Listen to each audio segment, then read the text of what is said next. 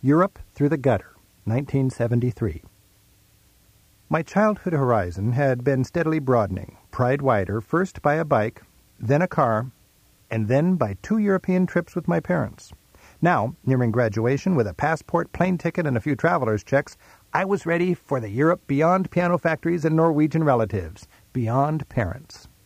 As I'll be when my kids are ready to travel, my parents were nervous. They decided I could go only if I had a travel buddy. Confidently, I put my "help send a poor student to Europe" coin jar on the mantelpiece. I talked up my dream of a graduation trip at school. I even advertised "Feel the Fjords and Caress the Castles" in the classified section of my high school newspaper. But no one had the necessary combination of will, money, and parental permission. My friend Gene wanted to go, but his mom and particularly his dad were against it. Seeing Gene as my only hope, I talked his parents into giving me 30 minutes to sell the idea. They gave me the time slot between the local news and Lawrence Welk. Mixing the skills of a lawyer, school counselor, and travel agent, I made my case. After I finished my presentation, I looked hopefully at Gene's dad. He looked insulted that a school kid had just wasted his time, an entire episode of Lucy. There was silence. He sat, fixed to the sofa. Slowly he turned to Gene's mom, then to Gene. Finally, he looked at me and he said, "Where do I sign?" Now I had a partner. To earn my parents' blessing, I had to make 2 promises. I wouldn't go to Turkey and risk being sold into the white slave trade, and I'd write home every other day. My dad figured that if the postcards stopped coming, at least he'd know where to begin looking. We graduated. On the next day, Gene and I flew. In 1973, flying was a ritual. People dressed up. Travelers gathered with next of kin around flight insurance boxes. With a solemn ceremony, they'd fill out the form and, like gamblers at a wake, drop in their purchase. On board, passengers yawned and chomped on gum, trying but failing to avoid the pain of popping ears. And people applauded captains for a safe landing. Back then, Affinity Club charter flights were cheapest. We were flying from Seattle with a German club. Jean-clad and uninsured, we walked under Auf Wiedersehen banners and passed Oompa bands as if they were for us. Gene was short, with a pixie haircut. I was tall, with longer red hair. We were both scrawny, looking like Simon and Garfunkel before their first hit, and a bit afraid. Our nervous parents slipped us some extra postage cash. Promising postcards from Europe, we did our Nixon wave, boarded the plane, and began our 70-day adventure. Within hours of landing in Frankfurt, the reality of surviving on $3 a day sank in. On that budget, gutters had gravity. Shell-shocked by the prices, we spent our first evening sharing bread with German-speaking riffraff in the streets of Heidelberg. We couldn't afford a double room. Instead, Jean rented a single from a surly woman. Through clenched German teeth, she made it clear that ein Einzel ist nur für ein. A single is only for one. I fell asleep on the floor next to Jean's sliver single bed with a map over me. If discovered, I was ready to claim that I dozed off while planning our next day and had no intention of actually spending the night.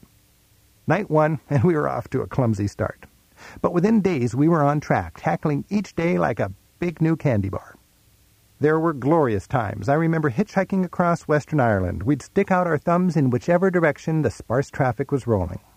When asked where we were going, we'd say Ireland and hop in. Immersing ourselves in wide-ranging conversations, we were wide-eyed students of the road. On one ride, a truck-driving poet would discuss the notion that in Europe, 100 miles is a long way, and in the United States, 100 years is a long time. On the next, a beer-bellied philosopher explained why the Irish have as many words for drunk as the Eskimos have for ice. And tonight, he planned to get pissed, wellied, sloshed, bevied, paralytic, and ratted all at the same time.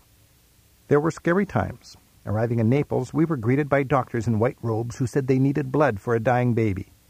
Without hesitation, we jumped back on the train and headed for Greece. And there were simple delights. With the wonder of newborns, we caught fireflies in Bulgaria, discovered gummy bear jelly beans, and got creative with the choco nut spread called Nutella. And with Europe as our classroom, we relived the second rise of Napoleon while following a city walking tour from Turn Right at the Fountain, a guidebook that inspired us to later write our museum tours book. We spent nights resting our chins on train windows as thunderbolts lit up La Mancha and a murky midnight twilight glowed over endless Swedish birch forests. One night, As we picnicked on a bench in front of the floodlit and magnificent Cathedral of Chartres, a bum noticed we had no wine to go with our baguette. He offered us his plastic bottle of red wine. Looking past a week's worth of bristles, I saw the happy and caring face of a man who had almost nothing in common with me. Sharing that same tiny bit of floodlit Europe, if not the wine, made the world more real, less mine, and more ours. Stumbling upon magnificent pipe organ concerts made me miss my dad. Setting up the perfect Dutch Dyke campsite made me miss my mom. Nothing made me miss my sisters. With our budget, we couldn't expect clean rooms. Our goal was simply sleepable rooms. When checking out a dive, we learned to rush into the room before the hotel clerk did, flip on the light, and check for bugs before they could scurry for cover. Flies were a problem. We learned that if you waited until they rubbed their front legs together, they were easy to swat. The institutional yellow walls of Europe's worst hotels were speckled with smudged bugs. Hotels in our price range came with bare bulbs dangling from water-damaged ceilings and sagging ship-shaped beds. Mattresses were made of a sweaty beige foam and sheets didn't fit. A hot, muggy Barcelona night in the clammy bilge of a one-star hotel bed was just another part of Europe on the cheap. Plumbing was also primitive. For us, a trickle of tepid water drooling from a broken nozzle down the wall of a rusty shower stall was a triumph. As wispy, Roquefort-fringed shower curtains clung to our bodies, we'd press up against the wall to rinse. With bare feet straddling spooky drains, we never picked up the fungus my mom predicted. While air conditioning was out of the question and fans cost extra, we took our sheets into the shower for temporary relief from hot Mediterranean nights. We made mistakes. We spent one evening wandering through Salerno in search of our youth hostel until we realized it was actually in Sorrento, a 3-hour bus ride away. Our backpacks, complete with tube tents, Boy Scout mess kits, patrol boots, and, for the last half of our trip, a huge bronze chess set, were a lesson in bad packing. And uncertain how to order in units of less than a kilo, that's about 2 pounds, we'd eat our produce in bulk quantities. One day would feature carrots, the next tomatoes, and the next we'd walk around with a kilo bag of plums. But 70 days in Europe gave us the equivalent of a year of living. For this first summer of our adult lives, we were like pipe cleaners, happily blackening ourselves in Europe's offbeat nooks and remote crannies. Other than freedom, the only thing we had in abundance was rail travel. Our $150 year rail pass gave us 2 months of unlimited second-class travel. From Lapland to Gibraltar to Sicily, it was recess, and Europe was our playground. To travelers of our means, a rail pass provided accommodations as well as transportation. And on more than one early morning, we were jolted out of sleep by a train station loudspeaker blaring the name of our destination. We'd leap off the train, trailing sleeping bags like groggy butterflies unable to rid themselves of busted cocoons. As the train sped away, we'd do a nervous inventory of our belongings, make certain we were in the right city, and begin a new day. To maximize nights on trains, we structured our trip by artfully connecting the dots with 8-hour train rides. On occasion, to enjoy more time in a town and the budgetary boost of another free night of sleep, we'd ride a train for 4 hours out, cross the track, and catch a train for 4 hours back. Although trains had rentable berths, the extra cost was beyond our budget. Besides, the cheap seats pulled out to make a bed for free. All we needed to do was make our compartment undesirable enough to persuade others to sit elsewhere. While some travelers did this by putting a hand down their pants and a smile on their face, we developed the Hare Krishna approach, sitting cross-legged on the seats, staring deep into each other's spacey face, and chanting. People would slide the door open, shake their heads, and shut the door quickly, preferring a seat in the aisle rather than a night with us. One Belgrade night was particularly fitful. We arrived late. Rather than pay for a hotel, Jean and I spread out our tube tent as a ground cloth in a park near the station. As the night wore on, the park got busier and busier. Lying there, 2 frightened virgins under a tree, we realized this was a rendezvous spot for gays. A medley of Yugoslavian faces poked into our dim little corner, smiling approvingly at the 4 wide teenage eyes shining out of 2 cute little sleeping bags. Realizing this was no way to get any sleep, we returned to the station, ready to spend the night on a bench. Then I saw the perfect answer, a lonely single train car, sitting on a grassy train track as if it would be there, uncoupled, forever. We'd have the entire car to ourselves until daybreak. Within minutes, we pulled out all 6 seats in a compartment. We sprawled across a wall-to-wall bed, cozy in our bags, smug dreams, and deep asleep. Then, with a humping jolt, we lurched into motion. Barreling through the darkness, heads out the window, only one thing was clear. We were leaving Belgrade. Not knowing when or where the train might stop next, we bundled our belongings and made the dumbest move of our trip. As the train slowed down at a suburban station, we tossed our rucksacks off the train and, like stunt actors, leapt after them, sprawling across the concrete platform. Shaken by the thought that we could have easily jumped into a pillar, we counted our limbs and gathered our bags.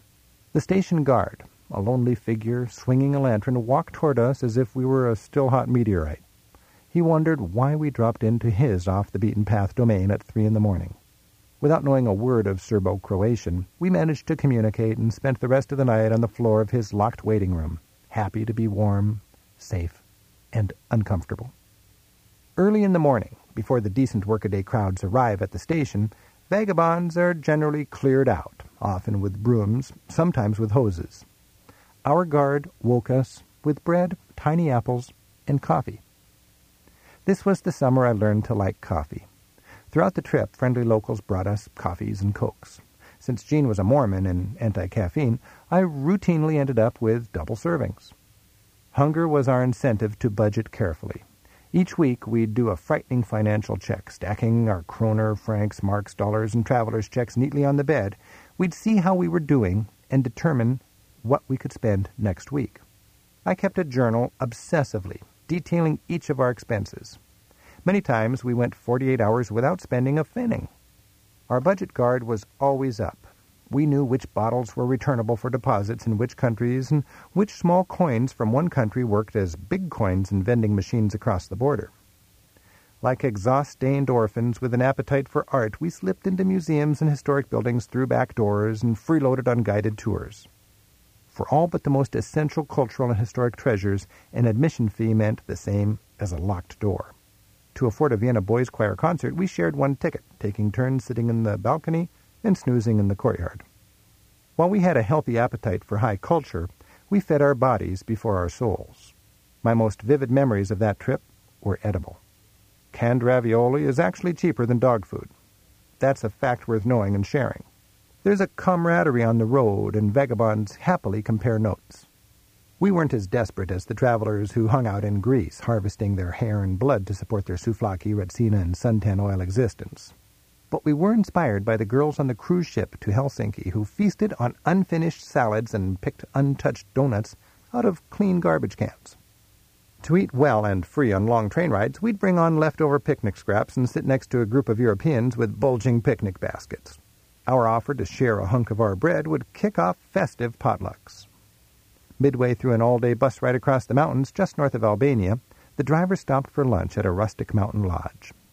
Having just arrived from Greece and without an opportunity to change money, Jean and I were literally penniless. We walked, sad and hungry, past long tables, surrounded by boisterous Yugoslavians feasting. My glasses steamed up with the happiness of other stomachs being filled. Yugoslavians were poor, and we were rich. But at this moment, the meat and potatoes were on their plates. The only thing separating us from food in our belly was pride. With the help of hunger, we overcame that and begged.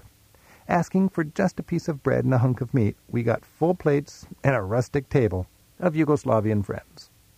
Now, a generation later, when I collect the remains of our tour group picnics into 3 or 4 paper plate meals and find some hungry teenage backpackers to feed, I remember how that Yugoslavian charity lunch fueled another day of good travels.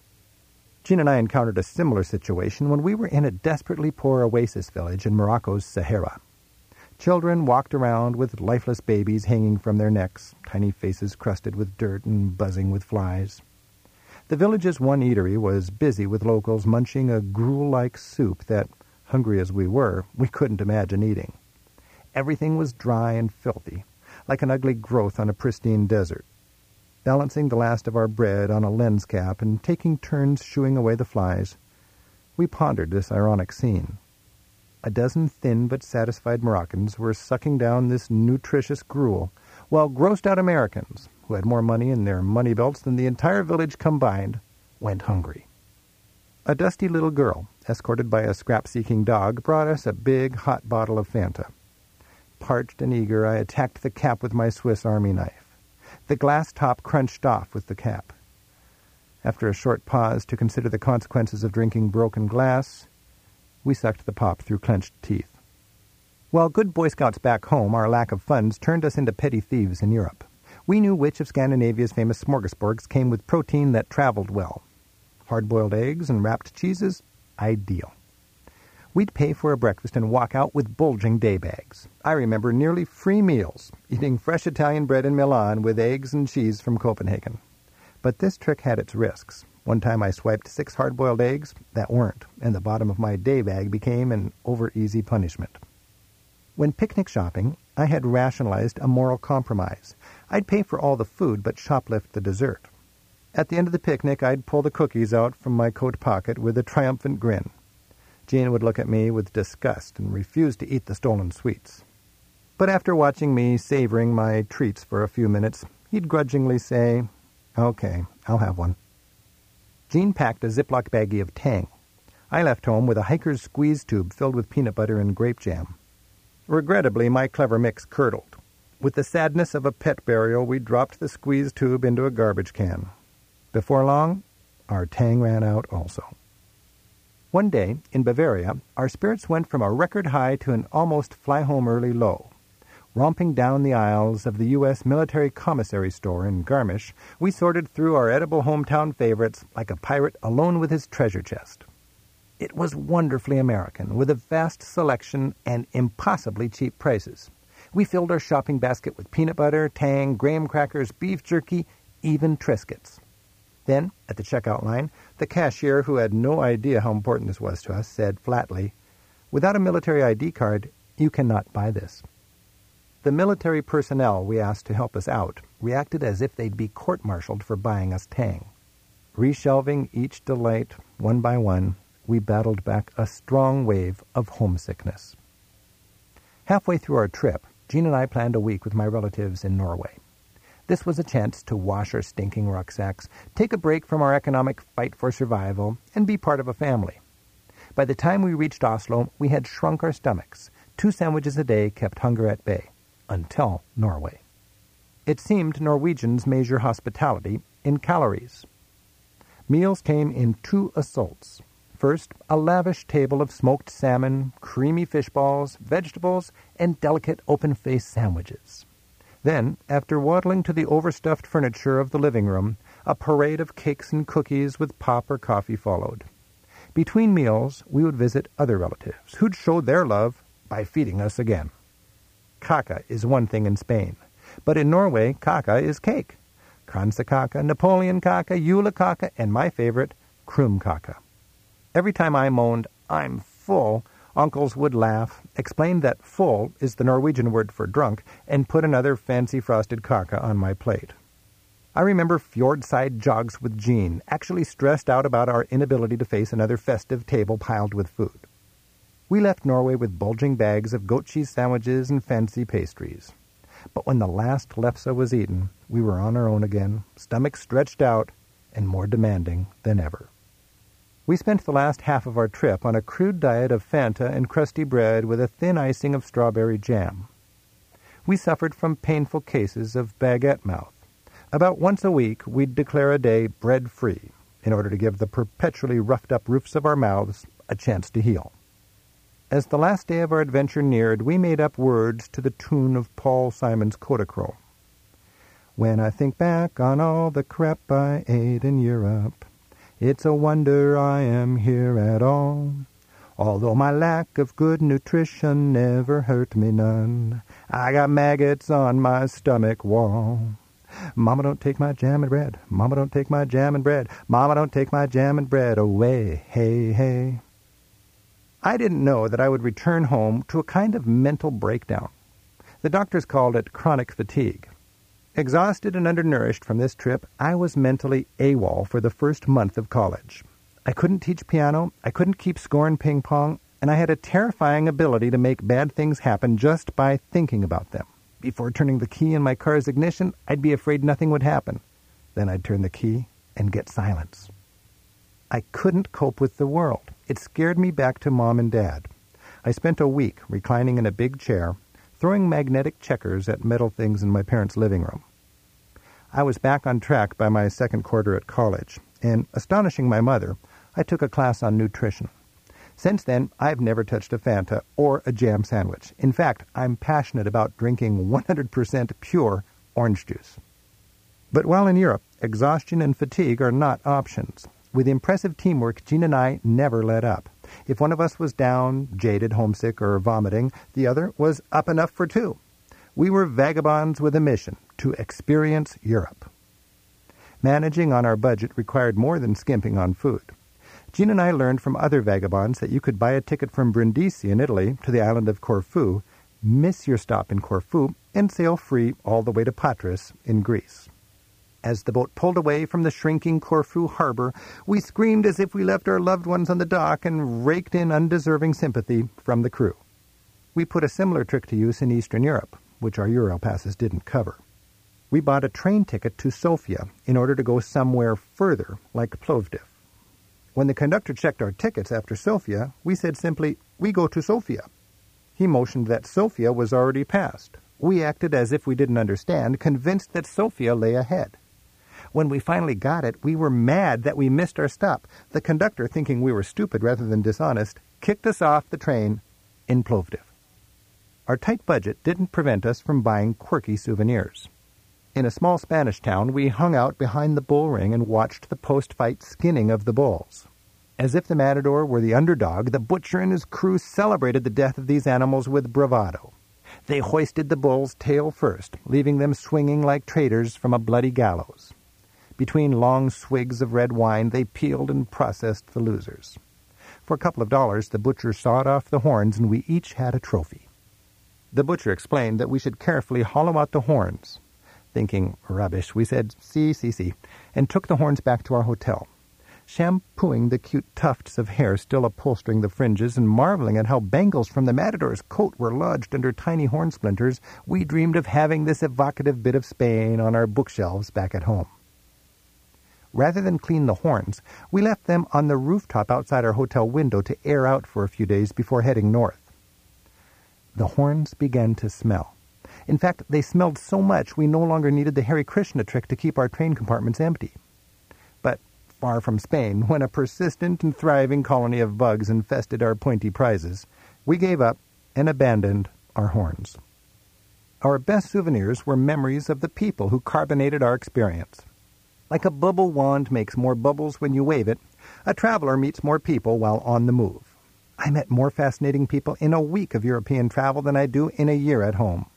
Coconut, an Israeli flower child who left her country rather than take up arms, took the chill out of Paris. In Morocco, we palled around with a professional photographer who taught us to relax your local subjects by acting so crazy they write you off as a fool. Visiting Linz, Hitler's hometown, we were adopted by a grandmotherly friend of a friend. Referring to me and Jean as meine Kinder, my children, she told us stories of the Führer's youth. Vagabonding drives you into the youth hostels where shoestring travelers from around the world rely on conversation for entertainment. Youth hostel doors are locked by 10 o'clock and lights are out by 11, but bunk bed conversation rages long after curfew. We found ourselves propped on our elbows, staring intensely into each other's darkness, passing around travel tales like a bucket of popcorn. Finishing off our 1973 trip with one last cheap stunt, Jean and I rode the train from Frankfurt to its airport on an expired Eurail pass. Nothing gets by German conductors. Our only hope was that we'd reach the airport before they finished their sweep through the train. Starting at opposite ends of the train, they methodically worked their way to the middle. Watching them approach like collapsing walls of knives, we nervously clicked off suburban stations as the airport neared. With the conductor within 6 rows on either side of us, the train lumbered to a halt at the airport. Jean and I squirted out, ready and needing to fly home. We flew home with $2.50 between us, clutching overstuffed journals, ready to resume our decent and properly funded lives. On this first Europe through the gutter trip, I learned that spending money had little to do with the richness of our travel experience. We had rooms with a Jungfrau view, even if on hay in a barn. We danced into the wee hours at a neighborhood inauguration of a new public toilet in Geneva. We hobnobbed with the jet set at roulette tables of Monte Carlo until we got kicked out, and we shopped for unique and fragrant souvenirs. Jean and I did our final expense tally on the plane. In 70 nights, we spent $52 each for beds. The 20 nights we splurged in hotels or pensions cost $3.80 per double. The 18 nights in youth hostels ran us 83 cents per bed. About half our nights were free. We each spent $111 for 70 days of food, $243 for our round-trip airfare, $150 for the 2-month train pass, and $202 for sightseeing admissions and everything else. Total cost, $758 each. Today, a 2-month youth rail pass alone costs more than that. Flying home, I finished my journal with, "My future is precarious, but I feel a strange, almost cocky optimism, a feeling that I'm climbing a ladder with plenty of rungs to go." I didn't know it then, but this was the first of 25 summers in a row that I would spend in Europe. And 25 years later, it's clear, this trip was the best.